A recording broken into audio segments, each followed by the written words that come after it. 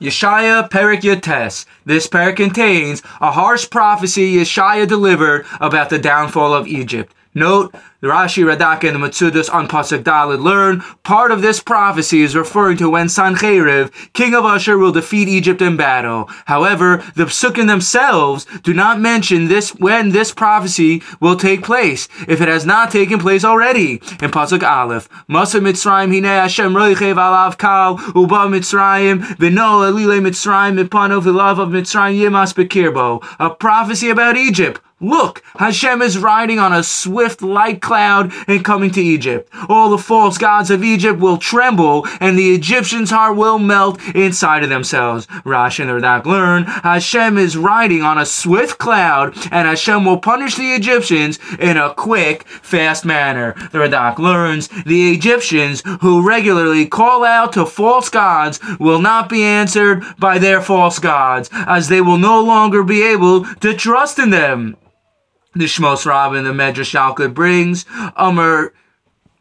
Amar Shimon ben Lakish, great is Hashem's love for the precious Klal Yisrael, as Hashem will reveal himself in a place of tumah, impurity, filled with false idols, in order to redeem Yisrael from Egypt. The Yerushalmi and Tayonis Pei Amon Aleph brings, if someone asks you, where is Hashem your God found, you can answer him in Bechrach Romi, in the Roman village. The Svarim HaKadoshim explain, our Hashem is so great, a person who has fallen to the most dirty and decadent places in their lives can find Hashem even there. As the world was created with Asara Maimaros, 10 utterances, the highest and most potent mimer, saying Hashem created the world with was the word Bereshis, which is also known as the mimer Sussman, the closed, hidden saying, as nothing could exist without Elokus divinity. Therefore, the deepest, most darkest places get their sustenance from the highest level of Kedusha, from the mimer Sussman, hidden saying. However, this is really impossible to understand. Therefore, a person should know never to give up from coming close to Hashem, no matter where they might find themselves in their lives.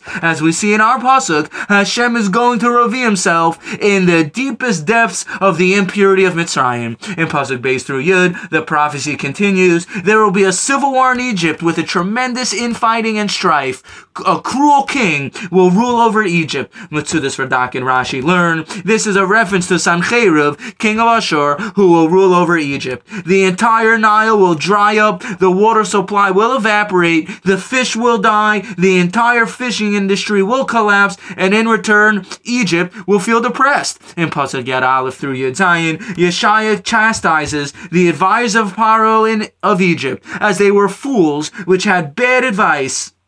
Hashem has made all their advisors become confused. On that day, Egypt will be scared and will shake just by hearing the name of Yisrael. Yeshaya now describes, on that day there will be 5 towns located in Egypt who will speak Hebrew, the Jewish language, as they will have become aware of the greatness of Hashem and Am Yisrael. In Pasuk Yud Tes, B'yom hahu yeh mizbeach la'Hashem b'toich ha'eretz Mitzrayim u'matzeva Eitzel Gvula Hashem. On that day, an altar for Hashem will be built in Egypt, and a pillar for Hashem next to its borders. The Gemara in Manachos Kuf Tes Amud Beis brings, this is a reference to Chonio, who was the son of Shimon HaTzadik, the Kohen Gadol, high priest.